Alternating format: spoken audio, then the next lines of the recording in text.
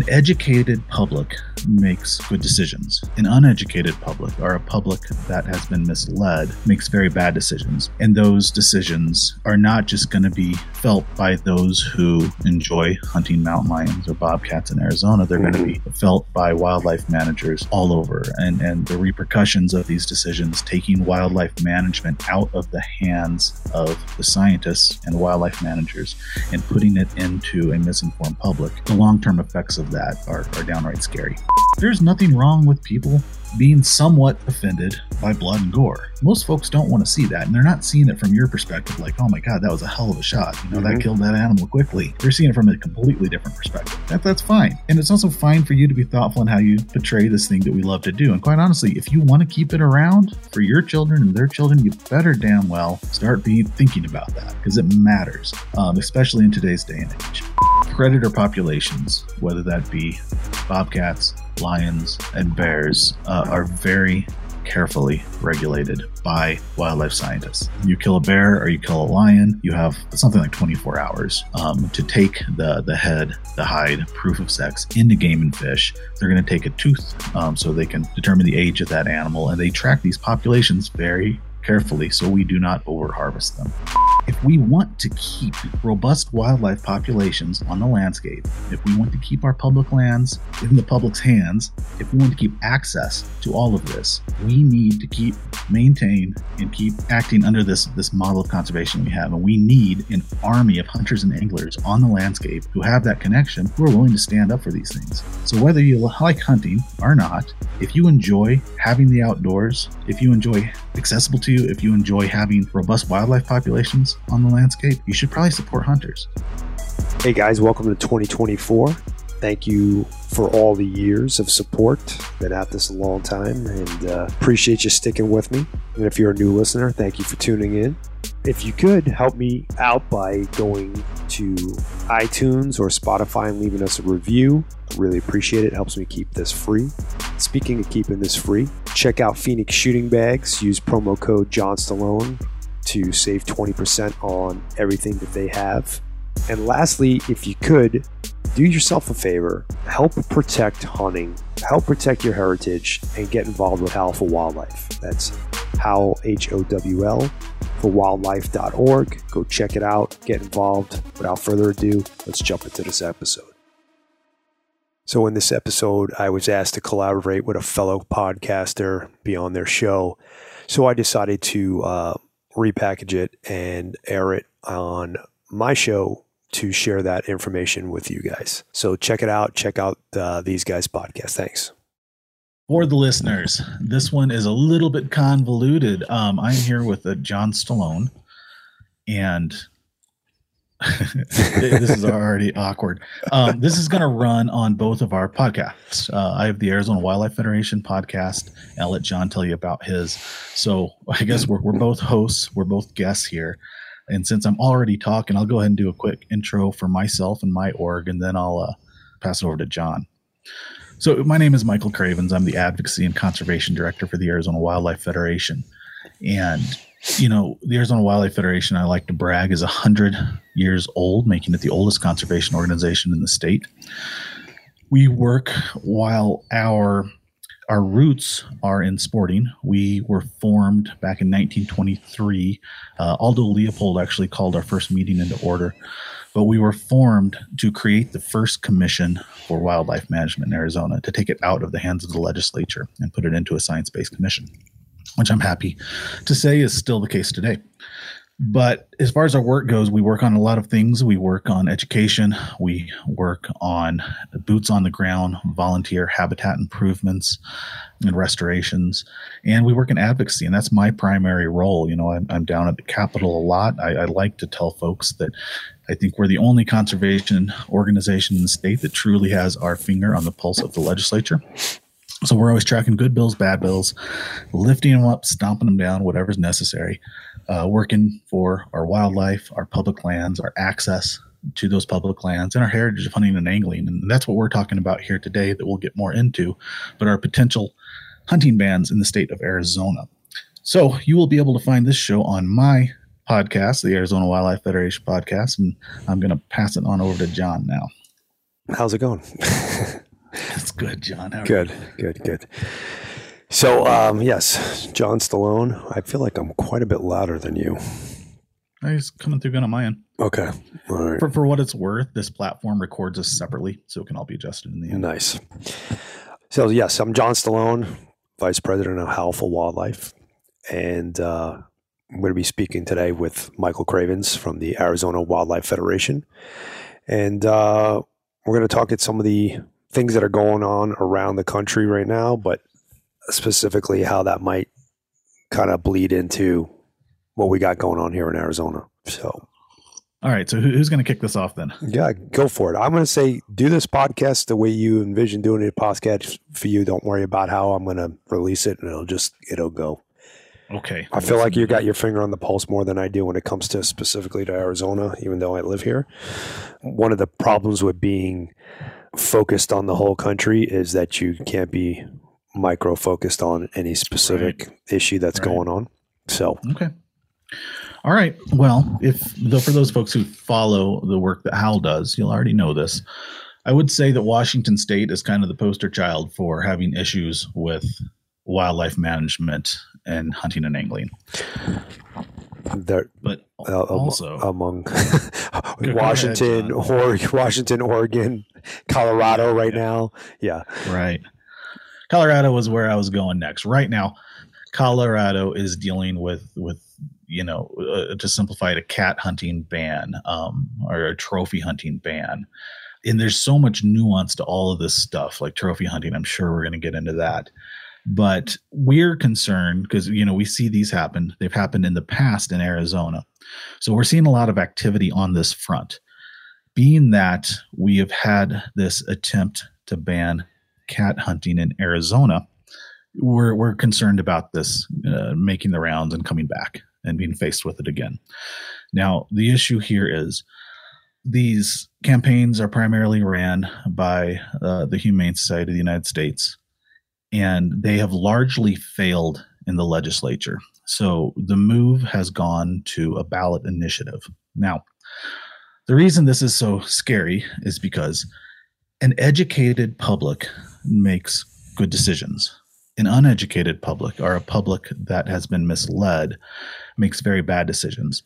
And those decisions are not just going to be felt by those who enjoy hunting mountain lions or bobcats in Arizona. They're going to be felt by wildlife managers all over. And the repercussions of these decisions, taking wildlife management out of the hands of the scientists and the wildlife managers and putting it into a misinformed public, the long-term effects of that are downright scary.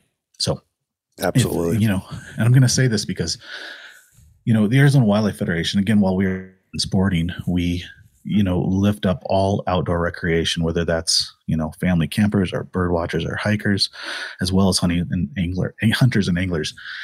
And we really pride ourselves on trying to bring those two groups together. So we do have a little bit wider of an audience and can reach some of these other folks. And unfortunately, in the sporting community, a lot of times when we're talking about this stuff, we're in echo chambers. We're talking to ourselves, so we need to find, and we'll get into tactics here in a bit, but we need to find a way to reach those other folks. So John, as I'm talking about this, I'm going to be talking as if I'm talking to everyone and not just the sporting community. Sure. Absolutely. So you said something that kind of resonated with me. An educated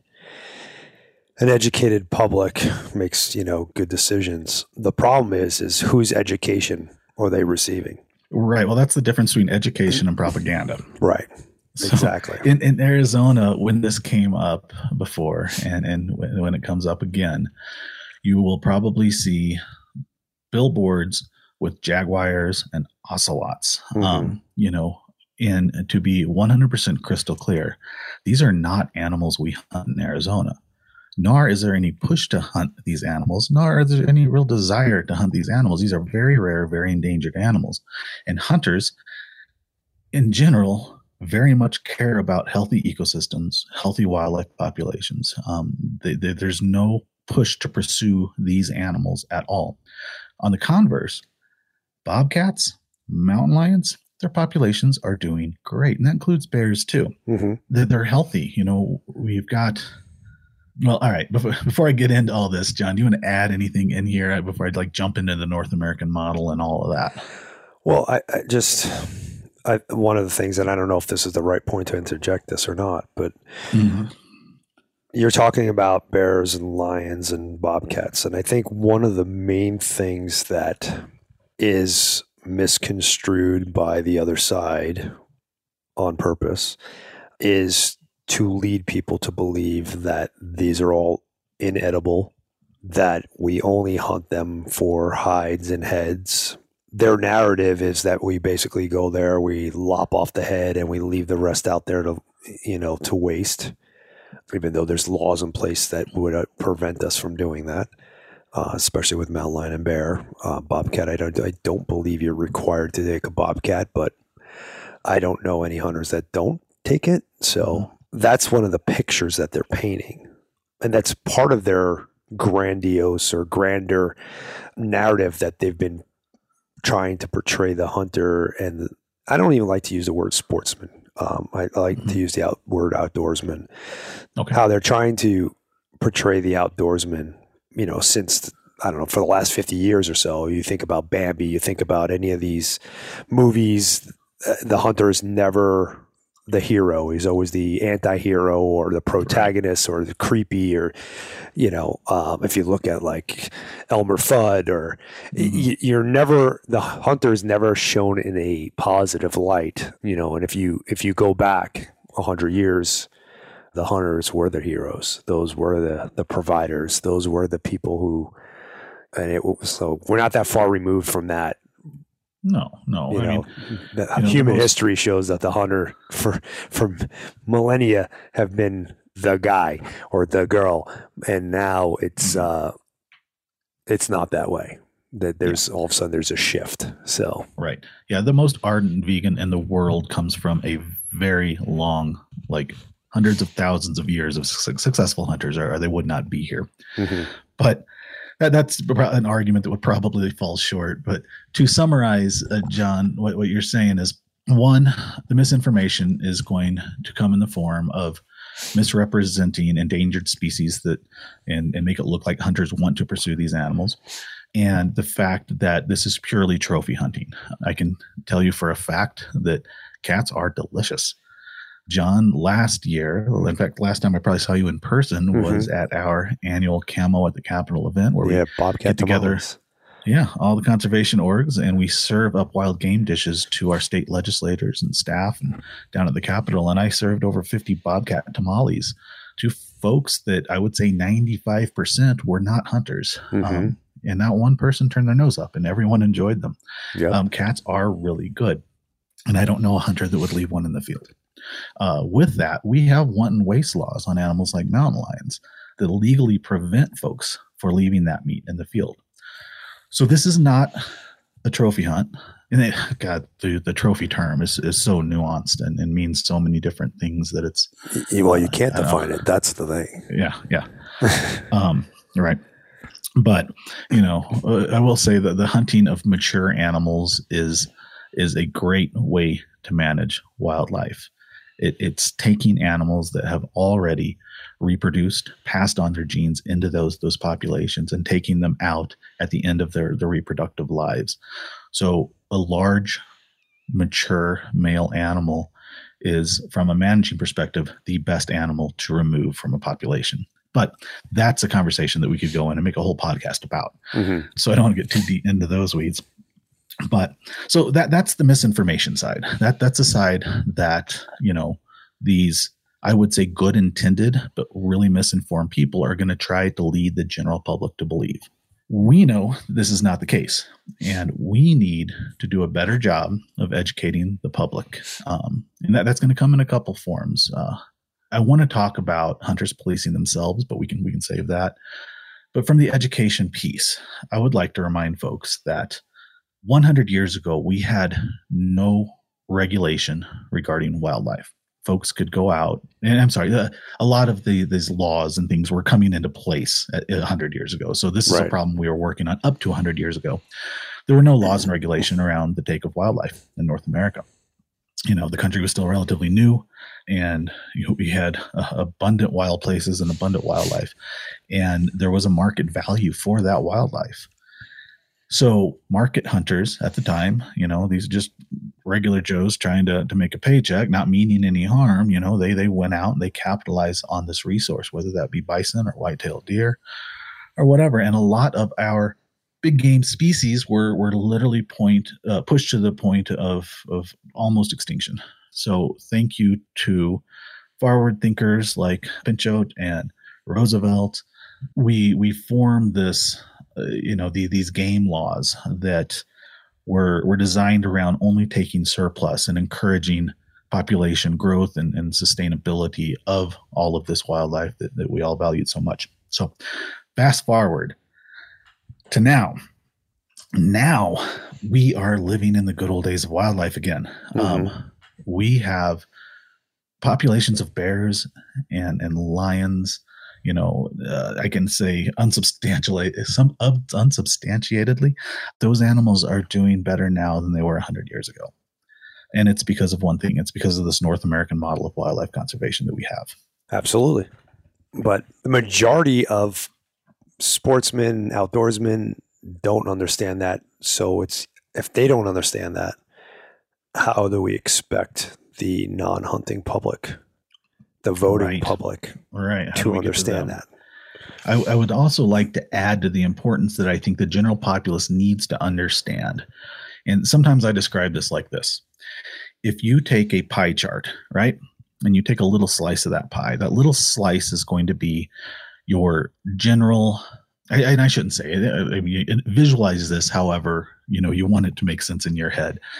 A smaller section of that pie is going to be your general outdoor recreationists, whether that's bird watchers, hikers, campers, folks like that, folks that appreciate wildlife and enjoy the outdoors. But then you take even tinier slice of that pie, and those are the outdoor recreationists that really dig into conservation, that care, that do the work, that put their money where their mouth is. That's a tiny slice.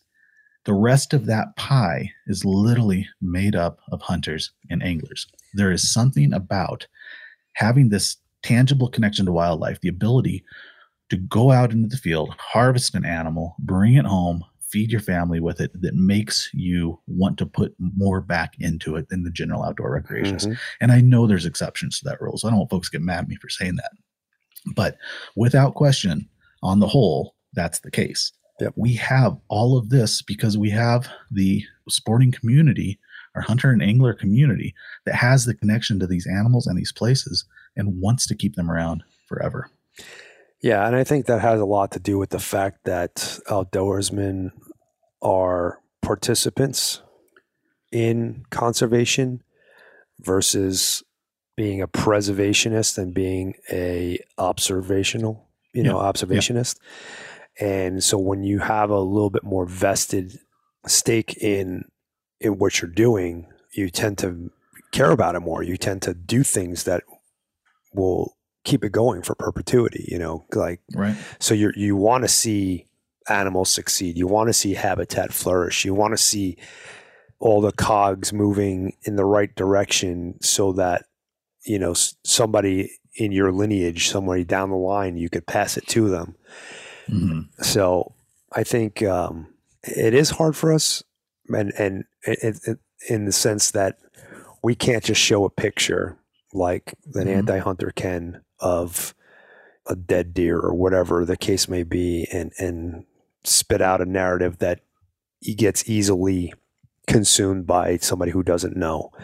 Yeah. It makes it very difficult for us to explain this very nuanced, this very in-depth feeling of wanting to hunt something, but also caring about it deeply, that we want to see it flourish. Right. And it's not as linear as like taking care of animals or something because your livelihood depends on it. Like the more animals you have, the more money you make or whatever.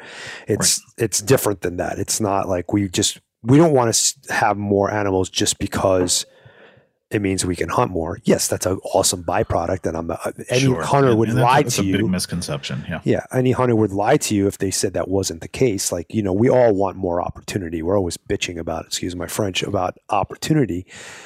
But the reality is that we want to see, we enjoy going out there and just like a bird watcher and seeing what nature has to provide for us for that day, Right. So it's like being able to explain that in the way that information is disseminated now, via social media or whatever. Everything is like, so fast. Like there's no, right. Yeah. It's hard to pass on that idea to people.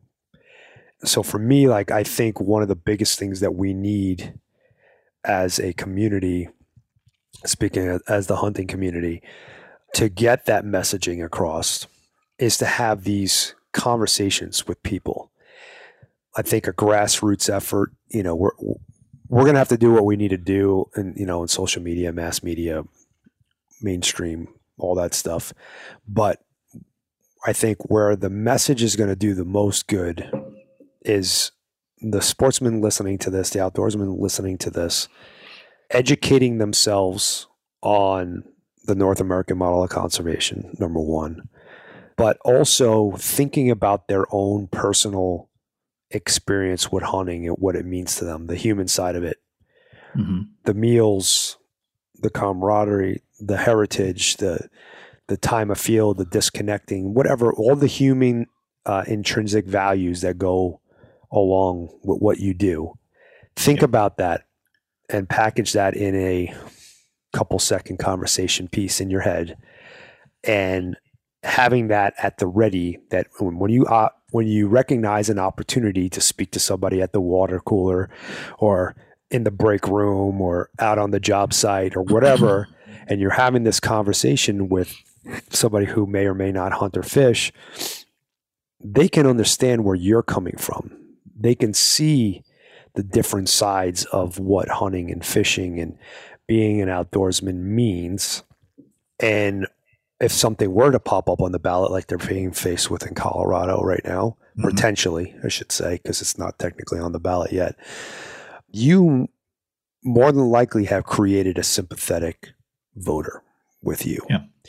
Because now they have an understanding. Now when they see the propaganda, they're going to be skeptical of it. When they get the one-liners and they're like, well, I know Mike and I had this conversation, and he explained to me this, and that, and he's a good guy, and I don't think I'm going to vote that way. I think I'm going to vote this way, and I think that's where I hate to put it this way, but that's where the war is won. That's the only way, not the only way, but it is the best way that we as a community can share the truth, share the education, not the propaganda, because the other side's been building a war chest for a very long time. They got a lot of money. So specifically, like in this Colorado thing, they're poised to spend $1 million a week and pump their messaging into, Boulder and Denver and all these places where there may or may not be people that hunt that don't understand what hunting is, but they have, they want to be on the right side of stuff. They want to do the right thing. So if I'm telling you that killing mountain lions is the right thing to do, and I'm showing you these, kittens and fuzzy creatures and whatever, you're gonna buy it. You're gonna drink the Kool-Aid. You're gonna buy into that very easily. But that's why it's on us, like, to have these conversations, to have these moments so that people can get a better understanding. Because even if we had the money that they have, like I said, they have a much easier job. I actually got a great story that goes along with this. So a couple years ago, a hunter posted a picture of a fawn laying next to his 3D target, and the 3D target was laying on its side in the grass. And he just snapped the picture. He thought it was cool. There was a fawn laying next to his 3D target. Well, an anti-hunter got a hold of that picture and posted something to the effect like, where have we gone wrong? This poor fawn thinks that this is his dead mom or something along those lines. But it got like crazy traction on social media. Mm-hmm. But that narrative, it was so easy to believe. But the real narrative is the original post from the hunter was, check out this fawn. He's cool. You know, it was so cool to see him laying next to, you know, my 3D target, which I laid down on the ground because I didn't want the bucks to hit it, you know, during the rut or whatever. And later on, the mother came and collected the fawn and they went back in the woods together. Right. Like that was what actually happened. And, you know, it was a much longer story that couldn't be said with, you know, if you don't read the whole caption, you're not going to get the whole story. All they have to do is put one-liner captions on things and they succeed in their mission, where we have a much harder time trying to get that messaging across. That's why it's got to be like this long-form dialect between, you know, you and somebody who does not know, you and the sportsman who's listening, and the non-hunter, you know, the non-fishing community. Well, John, before we carry on with what we can do as a community to help curb this stuff, I want to backpedal one more time and just make it clear that there are exceptional, engaged, committed conservationists that are not hunters, and there's a lot of them. Mm-hmm. But what I mean by there not being enough are that outdoor recreation sector not being committed the way hunters and anglers are. What I'm referring to there is like back in Missouri, we have a little tiny bit of public land, but boy, if you go out there during rifle deer season, it is an orange army. And those guys are what I'm talking about. Because a lot of those guys, those grandfathers that are taking their grandchildren out and introducing them to this thing and are passing this along, those folks, you know, they're hardworking people. Mm-hmm. They don't have a lot of time to give a crap about what's going on, you know, conservation wise around the country or even in their own backyards, if they didn't have that reason to care. And we need those people. That is an army of people, a massive amount of money getting poured into this. So whether you like hunting or not, that community is paying for conservation, and we're lucky to have them. Right. Well, that's the thing too. Like that's the part of the conversation you need to have at the water cooler. You need to be able to explain. Most people don't understand. They wouldn't be able to see, you know, elk. They wouldn't be able to access that trail or go mountain biking or hiking or whatever if it wasn't for the efforts of outdoorsmen and PR funds and license sales and all these other things that go into these, that pay for these. Like we again, you know, not all sportsmen and not all outdoorsmen understand that it is a user pay system, but I can guarantee you, if only 20% of the outdoorsmen understand that way less of the non-hunting public understands that. You know, I actually had was doing a workout group, and I had about 15, I call them kids. They're, you know, in their 20s, 15 guys in this. That's brazen of you to get with a bunch of 20-year-olds. I don't know if I'd have the ego for that, man. You know, we were doing this workout class, and I stopped there. Something came up about me being a bow hunter, and I think it was at the time I still had a TV show or whatever. And they brought it up, and I said, you know what? I want to ask you guys something. And I said, give me a show of hands. How many of you know where the money comes from to pay for conservation, to regulate and, you know, set season dates, the game and fish? Where does that money come? Every one of them raised their hands. And I knew exactly where their brain was going. So I asked the first kid, and he was like, my taxes. Next person, same answer, taxes, my taxes. And then I explained to him, like, well, guess what? You guys are wrong. You know, your taxes, your income taxes, your property taxes, they don't go unless you're specifically buying, you know, things that are part of the PR system. there is no taxing going towards what you think it's going towards. Yeah. All this stuff is paid for by this, and that. And they were all floored about it. Mm-hmm. And so, it's an uphill battle to get this messaging across. And I think a lot of it has to do with the fact that, well, one, hunters in general, I think we like to keep to ourselves, right? Most hunters have that mentality is you do you, I do me. And I'd say that was before social media. True. I mean, yeah and no. Yes and no.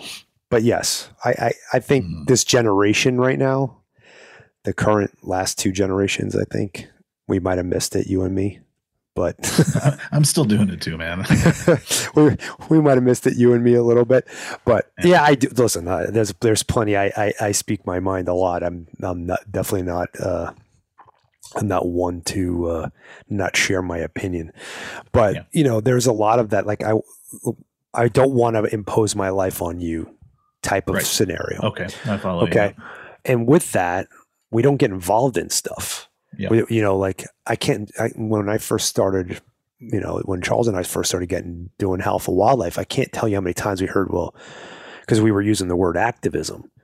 Well, it's like a dirty word. Activism is for the libtards and this and that. Like you heard all this stupid stuff, and you're like, no, you if you care about something, you have to be actively involved in it.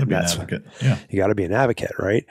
What I was trying to get at was, I think that between that mindset and, like, for instance, growing up, when I took my hunter's ed in New York at 9 years old, the mindset, we were told to be recluse. Like, we were told to be in the shadows. We were like, don't display the deer, don't talk about hunting, don't put it in other people's faces. So, like, that was the thing. And now we're in this age where everything's in your face. Like, you can't even go, fart in a corner or whatever without somebody videoing it and throwing it up on social media. So everything that we do now is like, when we take a picture of us with a grip and grin or whatever, you putting that up there, there's no, and you could put a really nice, I encourage you to put a really great description and caption of the whole story and what went behind it and so on and so forth, because that's going to help. But the fact of the matter is, most people don't look at that. Right. And all they're going to see is you with this dead animal. And they're either going to draw their own conclusions, or worse yet, the anti-hunters are going to draw their conclusion for you.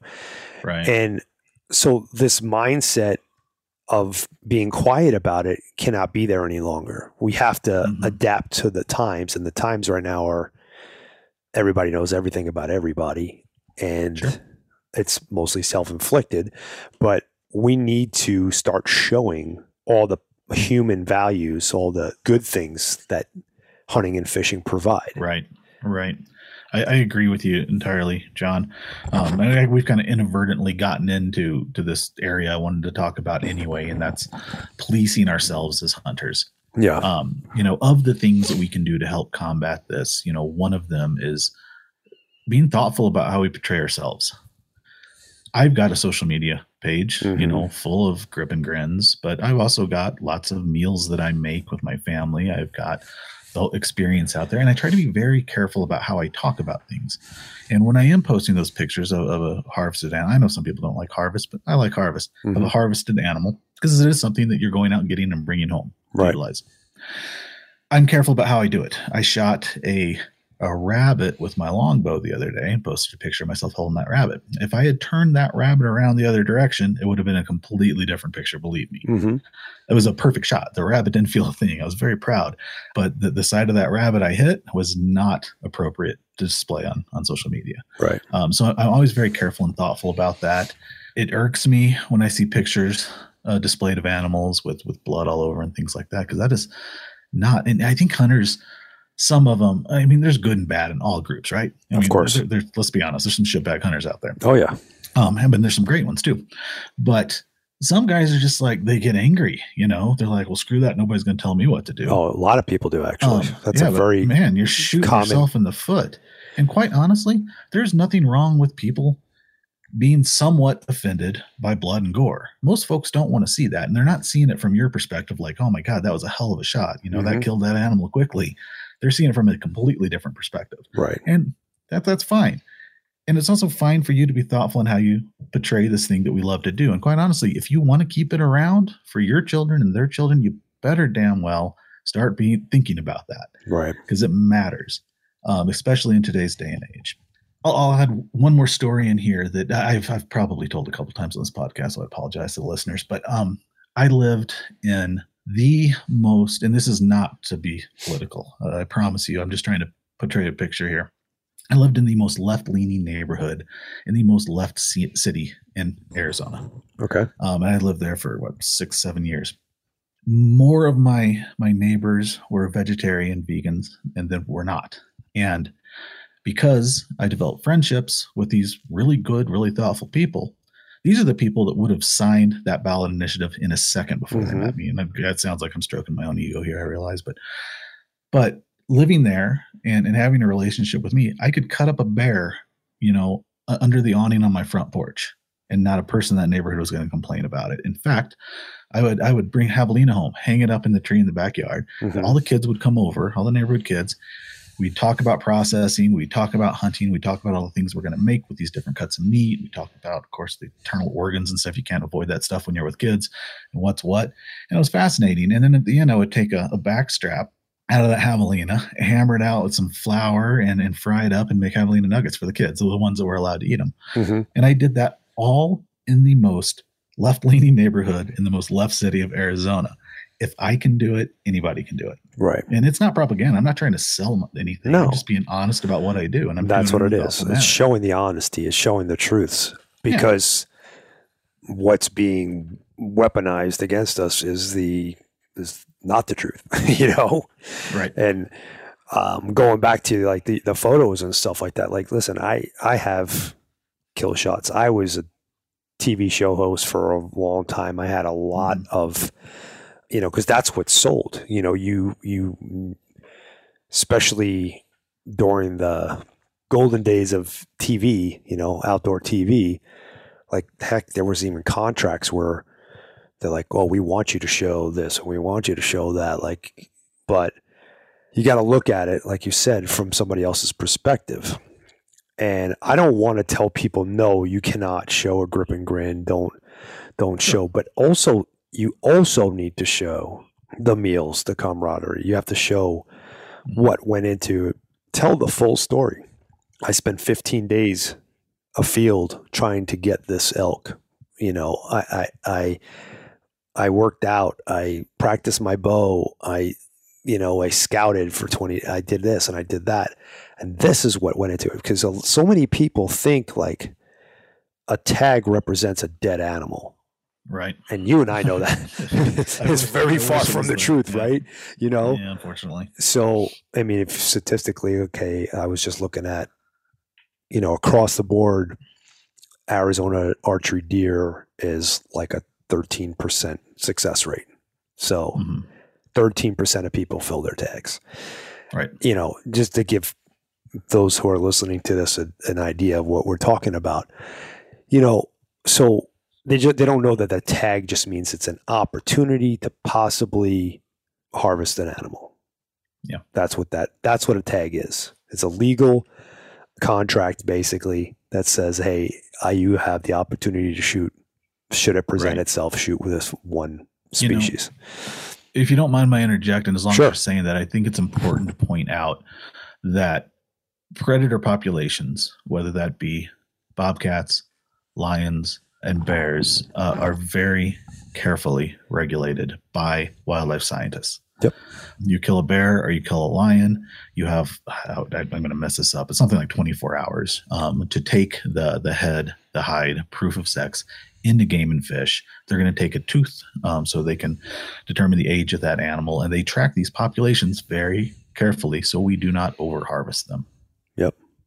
And that's the thing that we want. people to understand. We want them to know that we're doing this through a science-based, everything that is done is through science-based. It should never be an opinion thing. We don't want it to be an opinion thing on our side, and we don't want it to be an opinion thing on the opposite side of the table. No. We don't want ballot box initiatives. We don't want to have people's emotions deciding what should and shouldn't be harvested, because that can go both ways. You can have, like you said, those bad eggs in our ranks that would just take advantage of that and shoot anything willy-nilly that they could. And then the flip side of that is you'd have those people that wouldn't want anything to be taken. And I think that's that anti-hunting perspective is actually very anti-wildlife, because if you understood how wildlife works and the balance of things and how things need to be controlled in a way that does the most good, like the death of one deer might save 100 deer. Yeah. I'm gonna pause you here, John, because I feel like we do need to manage wildlife now. Wildlife didn't need us before. And because of us, it does need us now, because we've jacked everything up, the face of the planet. Exactly. Not just Arizona. We have improved habitat in a lot of ways, but ultimately, we've thrown a wrench into the whole game. So the face of the earth doesn't look like it did. Everything is fragmented. There are genetic blockages to wildlife populations, whether that be, Interstate 40 up here, or the agriculture fields, solar fields, wind farms. We've messed it up. So we need to be working on the ground to manage for wildlife in today's day and age. And that's unfortunate. I mean, it sucks. I really don't like it either, but that's the world we live in, whether you like it or not. And ultimately, and I'll say one more, and you might disagree with me, and that's great, because different perspectives are wonderful. But when it comes to predator hunting, so lions, bears, other cats, a lot of hunters say we have to manage these populations or they'll get out of control. That is not something I abide by. And I need to be very careful here. I'm not speaking for the Arizona Wildlife Federation on this. I'm speaking from my own opinion, based on my education in ecology. Predator populations do a great job of managing themselves. They will raise and lower with prey populations. Does that mean that we shouldn't hunt them because they can manage themselves? No. Folks tend to get really excited about animals that, for whatever reason, are more charismatic to them. So you can show a picture of my personal Facebook page has all kinds of wildlife people on there, not just hunters and anglers. If I show a picture of myself holding an elk, I am going to get a long list of attaboys, congratulations, what a beautiful animal, good for you, down the line, right? If I show a picture of myself holding a big old lion, which I'd love to do someday, a lot of people that I consider close are going to be very upset with me. Yep. Why is that, though? That elk is no less alive than that lion, and as long as they are managed in a scientific manner to sustain those populations, what is the difference in viewing that animal as a resource that can be utilized in a sensible, practical way? There isn't any. That's how I see it, John. There isn't any. We just got to get through to that to other folks. Yeah. And, there are trophic cascade arguments, and in minute cases, we can see that sort of thing. But overall, on a population level, on a landscape level, lions and bears are doing wonderfully. And we have been hunting them for the past 100 years under this model of conservation.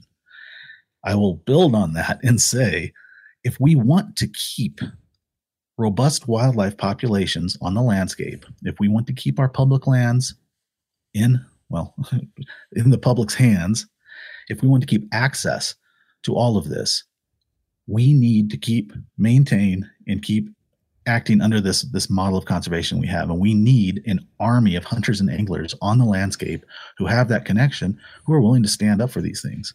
So whether you like hunting or not, if you enjoy having the outdoors, if you enjoy accessible to you, if you enjoy having robust wildlife populations on the landscape, you should probably support hunters.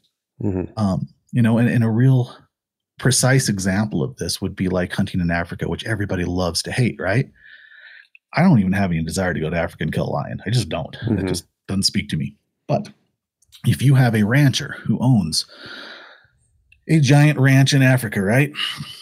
The cattle he's raising on that ranch is what's valuable to him. Therefore, the lions that are killing those cattle all of a sudden, become a problem for him. They're costing him a lot of money. He has no reason to keep those lions on his private property, and he won't. He'll have them exterminated. You throw in rich American hunters, guys that I don't even connect with, but you throw those guys in, send them over there, willing to pay a lot of money to go shoot one of those lions. Now that ranch or that landowner has a lot of initiative to keep lions and lion habitat healthy on his ranch. Yep. So you might not like this. This might sound all convoluted to you, and you might even be right, but it is what it is. And there's people all over this planet that only care about what they care about. In this hunting thing, this allows us to continue to have robust wildlife populations. Yep, it does. I was going to say something earlier about the anti-hunting is basically anti-wildlife. So, without getting into biology lesson here, and I'm sure you know about predator pits and all this other things that can happen, but from a 30,000 foot view and put it in plain English, and you kind of touched on this as well, but the idea, if we left wildlife alone to do its thing, to let predators regulate prey and so on and so forth, it's not a reality anymore, because it might have worked when there was like a couple million people on the planet or even 1 billion people on the planet, but there's close to 8 billion of us now. And like you said before, our fingerprint is on everything. Everything we touch, everything we do has an effect. You may never even step foot in the woods, and your cell phone that you just bought might have impact on the wild. So it's like on us as the intellectual beings of the planet to be the ones that manage everything and conserve. That the word conservation is conserve. It means to use responsibly and make sure that there's a continued, or the ability to continue to use that resource forever. So that's why there needs to be balance. You talked about, the prey and the predators, but what happens now, because we have roads everywhere, because there's all this fractured landscape and all this things that we go out into the wild to extract other resources, wood and oil and whatever. Yep. Because all that goes on, you don't have this tight relationship between the prey and predator that you had before. And everything goes, it's not, slow ups and downs. It's peaks and valleys now, peaks and valleys. And so like, if you let everything go, you would have this like violent die off one way and then die off the other way. And then this would come back. And then that would, it's like, it would go back and forth. It would be this like ping pong match that doesn't, it's not as pretty as you think it is going to be as somebody who wants to be a preservationist or somebody who wants to be hands off. And then the flip side of it is like, because we're touching everything, because we're extracting things from our resources other than the animals themselves, the funding's not going to be there. The mechanism that we have in place to regulate and keep things and keep access and keep, those things will not be there. It's like cutting off your nose to spite your face. So I think if the anti-hunters were to succeed in their mission and completely abolish any hunting or any anything that affects the welfare of animals, really, cattle ranching, all that stuff is in their crosshairs. Try to think about what the landscape would be try to think about what the world would be from economic standpoint, from the resources standpoint, from like if they had a magic wand and they waved their wand right now and nobody ate cattle and nobody, ate chicken and there was no more hunting and we didn't test cosmetics on animals, all these things were to go away. Think about what that would leave you. And I think that's what people have to, because that's what their goal is. I'm not saying that that's possible for them to get there. I mean, I guess it could be, if everybody just laid down, it would probably happen. It could happen, I guess. Right. But, to put that a little more precisely, I think the vast majority of human beings, including the sporting community, have finally at least gotten on board that our climate is changing. Mm-hmm. Be that what it is, however it started, our climate's changing. We live in the Southwest. Okay, we've already developed lots of the areas that were once wet. Mm-hmm. We've sucked up all the groundwater that has a direct connection to surface water. I've heard some groups complain about having tanks, or for people back east, ponds on the landscape because we're artificially inflating wildlife populations. And of course, the argument is we're doing that because we want more animals to kill. Mm-hmm. Fact is, climate is changing. The Southwest was already dry. It's getting drier. We've already developed those areas that were once wet. Okay. We have had a detrimental effect outside of hunting on wildlife in the Southwest. If we want to keep wildlife in the Southwest, and I'm not promoting overgrazing. I'm a cows, not condos kind of guy, but I also don't like cows tearing up the landscape. But if it wasn't for cattlemen and hunters putting water on the landscape, we would not have what we have today. And it's sad. It's unfortunate. That's a place that we live in, but it's not because of hunting. It's because of the same people that don't like hunting who are building their houses here and making their living here, 100%, watering their lawns here. So just to put a little more precise point on what you were saying, that's a perfect way to put it. People would like to think that their hands are clean. Like even I want to take it to a different level, but it's the vegan that I'm okay with. You want to be a vegan because you feel like that's the healthiest choice for you. Sure. Then be a vegan. But if you're doing it because you think that you're guilt-free, better place? No, you're not. You could look at that a million. I've heard it said before. You want to kill the most things, be a vegan. Like those tons of little animals that die or whatever. But you also look at it from a different perspective. Like it takes 33 gallons to make of water to make one avocado, 3 gallons of water to make one almond. You think about it, like there's nothing that humans do on any level that doesn't have an impact on the wild, that on the wild world, so it's like you have to have the mindset of conservation. What are the things that I could do? What is the best balance that I can do to make this last as long as possible? And maybe forever, I don't even know if forever is even a thing. Because if you think about the way the world is, I mean, eventually the sun's going to go away. Sure. We probably won't have a world, but so it's just having that mindset, having the holistic view of what things should be, and not be like, oh, this is the best. This is the only and not look at everything else.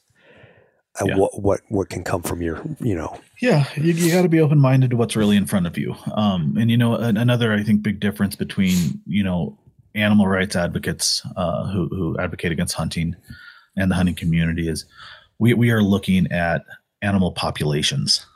They're looking at animal individuals in a lot of instances. They see that dead deer, it hurts their heart. They don't want that. They feel sorry for that deer. But I can tell you, hunters the sporting community, they want robust, healthy populations of wildlife. Now, granted, there could be some arguments in there about wolves and stuff. There are a lot of those fellows that don't want all those wolves on the landscape. For one, I like hunting in fully intact ecosystems, and I welcome, all elements of predator and prey components of an ecosystem, and a lot of hunters do. But yeah, getting away from that myopic view of just that individual animal is important, I think. And, this whole education piece what we're talking about here, we've talked about how hunters can police themselves to paint a better picture of what it is that we do. And we've talked about education and talking to people, like you put it, hugely important. But man, what scares me is it's not going to be enough. You work through HOWL to educate people, and I think that's awesome. I work through AWF to educate people, and I think that's awesome. But it's one, how do we reach more people? And how do we reach people outside of our echo chambers? That's what I've been thinking about, and I don't have the answer yet. But it's a question that I need to get an answer to. There needs to be some funding poured into this. That has been attempted before. But it was attempted in a way that privatized some tags. So the sporting community pushed back on it, because basically you're advocating for hunting, but you're also going against the foundation of our North American model. And that's wildlife being a public trust and not being privatized.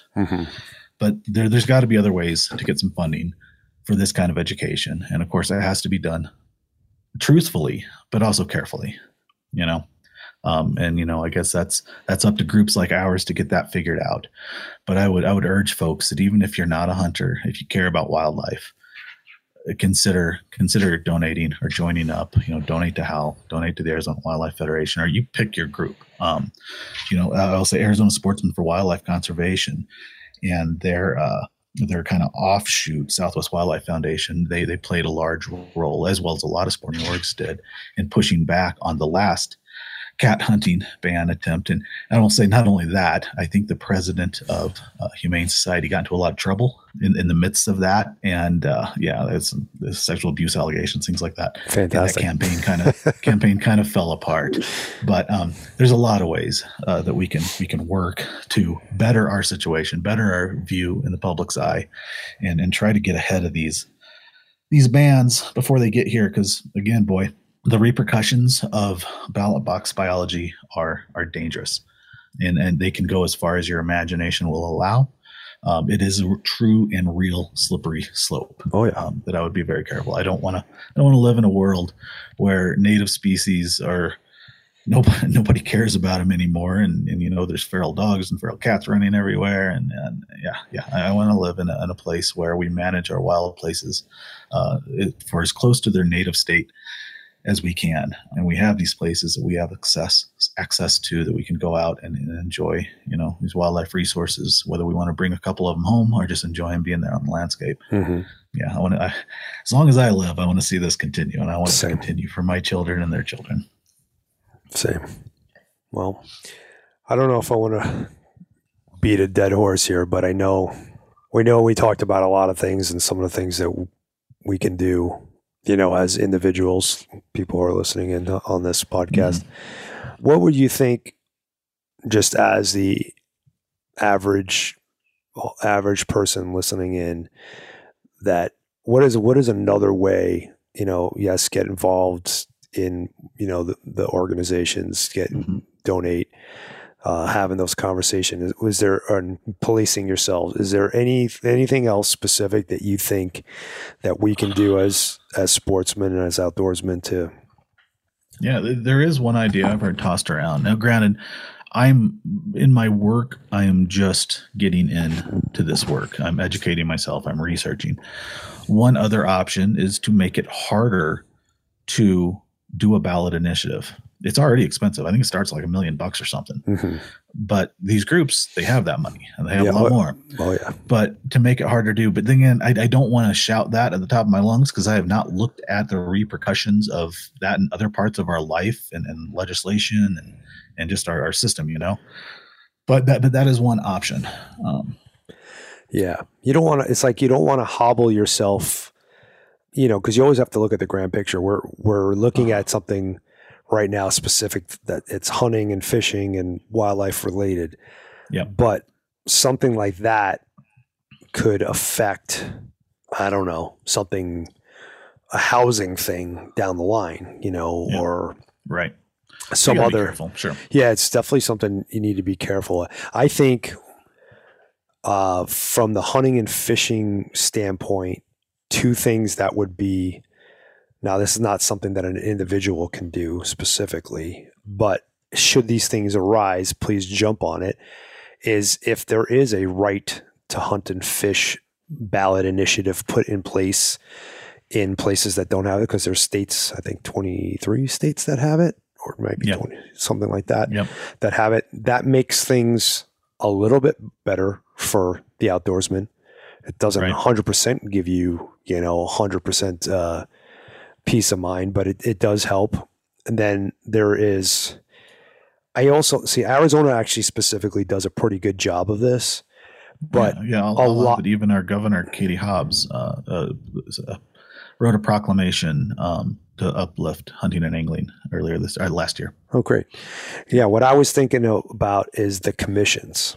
So a lot of the commissions are getting infiltrated across the United States. You're seeing it in Washington, you're seeing it in Colorado, you're seeing it in New Mexico, because they're appointed by the governor, and the governor is, whether they feel this way personally or not, they're definitely politically driven, and there's people tugging on those strings in one way or the other. And people are getting appointed that are not wildlife, definitely not hunting and fishing, pro hunting and fishing, but some of them are not even qualified to look at things from a perspective of wildlife in general. And I think that if you're going to be on a game and fish commission, like, that is an entity that is put in place to govern and regulate hunting and fishing, that you should be a angler or hunter and have a certain vested. Now, I'm not saying we have to put, hear all the arguments in my head already. I don't disagree with you, but I can hear all the arguments. Oh yeah, you can hear all the arguments, but the problem with that commission is put in place for hunting, and like a hunting and fishing regulatory thing. Like, you cannot have somebody, but we need to represent the whole population, but the whole population is not hunting and fishing. Right. So why should they have a voice on what laws are made for hunting and fishing? Like, that, to me, like, you should have, you may not even, maybe being a hunter or an angler is asking too much, but you should at least be a wildlife biologist, or at least have some kind of understanding of the natural world. I think it's preposterous that I could be the governor of the state and I can elect my cousin Joe, to be in this position. I can appoint my cousin Joe to be appointed in this position, and he could do whatever the heck I want him to do. And if, their anti-hunting orgs are putting money in my back pocket, I could tell Joe to say, I want, this. Like, there needs to be, listen, there's a lot of problems going on with our government, but this is something that I think we can fix fairly simply. Just having a certain rubric or a standardized, from state to state, like, this has to happen. This has to happen. Forgive me if I'm wrong. I think in Arizona, you have to have had your hunting and fishing license for at least 5 years before you could be a commissioner. And I think, and I'm not 100%, you might know this, hopefully you know this better than I do. I know I think it's called CARB or something like that. We have an organization. Appointment Recommendation Board. Yes. So they can't just pick cousin Joe in the state of Arizona. I know the commission, that recommendation board says, okay, here's the 5 people that you get to choose from. Choose one of these. Yep. So it's a little bit better here. Actually, it's a lot better here. But there's states like Colorado, New Mexico, where I can use nepotism and we've been pretty fortunate in Arizona we have a fantastic Arizona Game and Fish department. We do. thus far, we've had, and the commissions have at least in my time of working in conservation in Arizona, we've had governors that understand this model and are upholding it. It doesn't mean they might not want to make some changes, but they get it, Mm-hmm. And yeah, there is that commission appointment recommendation board, the CARB, who makes those recommendations to the governor, and then the governor picks. But yeah, one bad governor can throw a wrench into the whole thing. There are, I don't know if we call them laws. There are rules that govern who can be on that CARB. Mm-hmm. But at the commission level, surprisingly, I don't know what rules apply there. But I am more familiar with the CARB process and who can be on that CARB. But so yeah, we got a pretty good system here. It doesn't mean it's flawless or perfect. No, it's not. The tough question is, hunters have made the investment. Hunters, both physically and financially, hunters are, I would argue, largely the most, again, and I know there's other individuals, but largely the most involved in wildlife conservation. But the hard question is, in those arguments I'm hearing, it's like, do we own wildlife? No, we don't. Wildlife belongs to the public. And that's where waters get muddy. And that's where we need a public that understands this system and why it's good for wildlife. To wrap things up, Arizona Wildlife Federation is looking at putting together a coalition of groups, both sporting and non-sporting, that can look at these issues and try to brainstorm ways, more tangible ways. I mean, we've talked a lot about philosophy and ideas here, John, but to brainstorm ways that we can actually get this information out there and get folks educated. And I look forward to working on that. But yeah, a lot of this stuff is kind of new, throughout most of time. And I will say largely the public supports hunting, when carried out in an ethical manner and those animals are consumed. So, we got that on our side. We need to combat this misinformation, these images of kitten jaguars and things like that are feeding people the wrong narrative on what this is that we want to keep around. And I'll just say one more time that if you enjoy wildlife on the landscape, if you enjoy wild natural areas, you better pay attention. You better get on the side of hunters, because that's why we have this stuff. And if we're going to keep it in the future, that's how we're going to keep it. Well said. Well, thanks for having me on your podcast, and thanks for thanks for having me on your podcast. Thanks for having me. Maybe we can get back together, touch bases on this again in the future. Yeah. Maybe get a guest on who has some real on the ground policy experience with these. I would love you to speak to Dan Gates on specifically about Colorado, and I know you're talking about things in Arizona specific, but for one, the guy's a wealth of knowledge, but two, to an understanding of what they have done. When I say they, I mean anti-hunting industry has done in Colorado to get to where they are today, and how that might trickle back to here.